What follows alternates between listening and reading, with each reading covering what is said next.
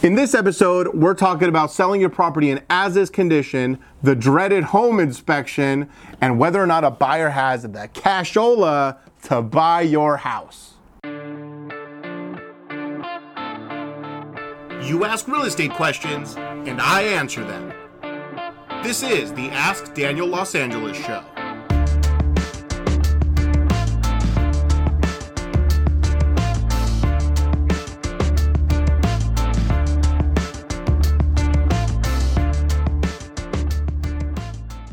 Hey everyone, thanks for joining me for another episode of the Ask Daniel Los Angeles Show. This is episode 2. I appreciate all the feedback you gave me from episode 1. You've been DMing me your questions, which has been awesome. So let's get started. Evan T asks, Daniel Los Angeles, how do I know if someone who puts in an offer on my house can actually afford it? When a buyer submits an offer to purchase your property, they're of course submitting the contract, which is their terms and their price. But I also need to see a pre-approval letter. And the pre-approval letter comes directly from their lender. And it's saying, I'll give you an example. So it's $1 million property, right? And the letter saying they're approved to purchase $1 million property as long as they put 20% down to purchase. So they're putting $1 million property, the buyer's putting 20% down, which is $200,000, and the lender will give them the rest of the money, the $800,000 for the loan. So that letter is very important. I need to see that they are pre-approved. I'm going to request to see their FICO scores just to make sure that they're, in the 700s, I would say minimum.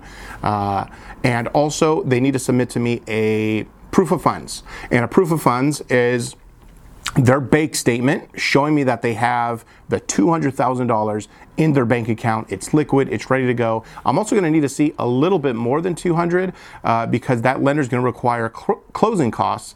And so that's like an extra, let's just call it 15,000. So I'm going to need to see $215,000 in their bank account, ready to go, liquid. And once they give me that, they give me the letter, I see their offer, we're good to go. Michael S. asks, Daniel Los Angeles, can the buyer for my property inspect my home for damages the entire time we're in escrow? The buyer can ask for as much time as they want to do their inspection. Now, do you have to give it to them? Absolutely not. They could ask for 30 days, but that, in my opinion, is just way too long. 17 days is what's written in the contract. That's kind of what's standard, but I think 17 days is too long. We need to time that up as much as we can because we want them to go in, do their inspections and tell us, yes, we're going to move forward and buy the house, or no, we're not, because we need time to go out and go get another buyer then, right?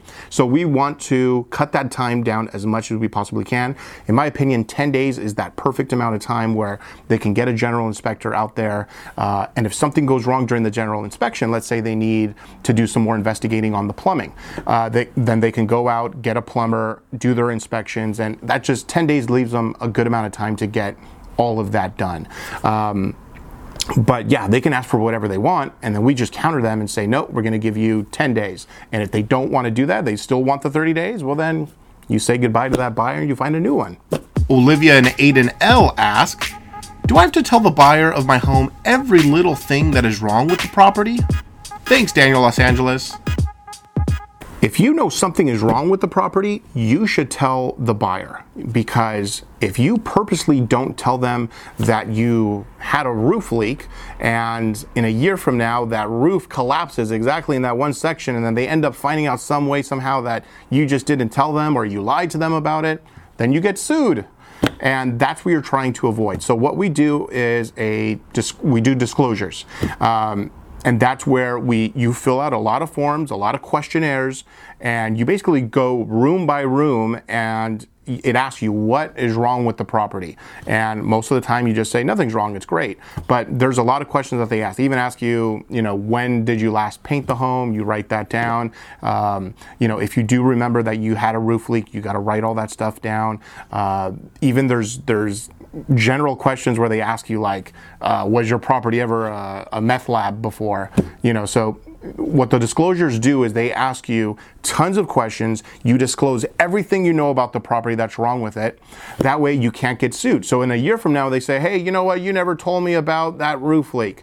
And then you say, well, yes, I did. And here's the paperwork. And I told you about it. And you signed it. And I signed it. And you still wanted to go forward and purchase the property because you removed all your inspection contingencies. So you have to disclose everything. You will get sued if you don't. That is the worst case scenario. So yes, disclose everything you know that is wrong with the property. You will thank me later. Joe T asks, Daniel, Los Angeles, what does selling a home in as-is condition mean? Every standard purchase contract says that they're going to be purchasing your property in as-is condition. Unless it says something differently in that contract, they're buying it in as-is condition. Now, what happens is that the buyer, they do their inspections and they're like, you know what, this AC system, it's 30 years old. We need a brand new one or we're not going to buy this property. And so they submit a request for repairs and they want you to fix it. And at that point, you can either accept it, you can accept their terms, you can reject their terms completely, which they might get upset and walk away from the deal. You got to find a new buyer. Or what usually happens is you meet somewhere in the middle. Now, I don't recommend ever doing the actual repair that they want. So they want a new AC system. What ends up happening is they say, oh, that AC system, it was put in incorrectly. The workers you hired were shady. Let's avoid all that. And what we do is we put a value to it. So an AC system, let's say $10,000, okay? In lieu of repair, we give them a credit. So we give them, let's say, a $2,500 credit. And they come back and they say, no, we want $7,500. You come back and you say, no, we'll give you $5,000. They agree $5,000. Great. Now, because we've agreed to all that, they now remove their inspection contingency and we move forward with the process of closing escrow. But every property, it's supposed to be sold in as-is condition. What happens is that the buyer comes in and they make an amendment to the contract once they find out what's really wrong with the property. And you go from there. So maybe you need to find a new buyer because they want $100,000 in repairs, and they're just unrealistic and you need to find somebody else. That happens too. So that's how that works. That's it for episode 2 of the Ask Daniel Los Angeles show. Please keep those questions coming. I absolutely love it. It's getting me pumped. I like talking about real estate and helping as many people out as possible. So keep on asking those real estate questions and I will keep on answering them.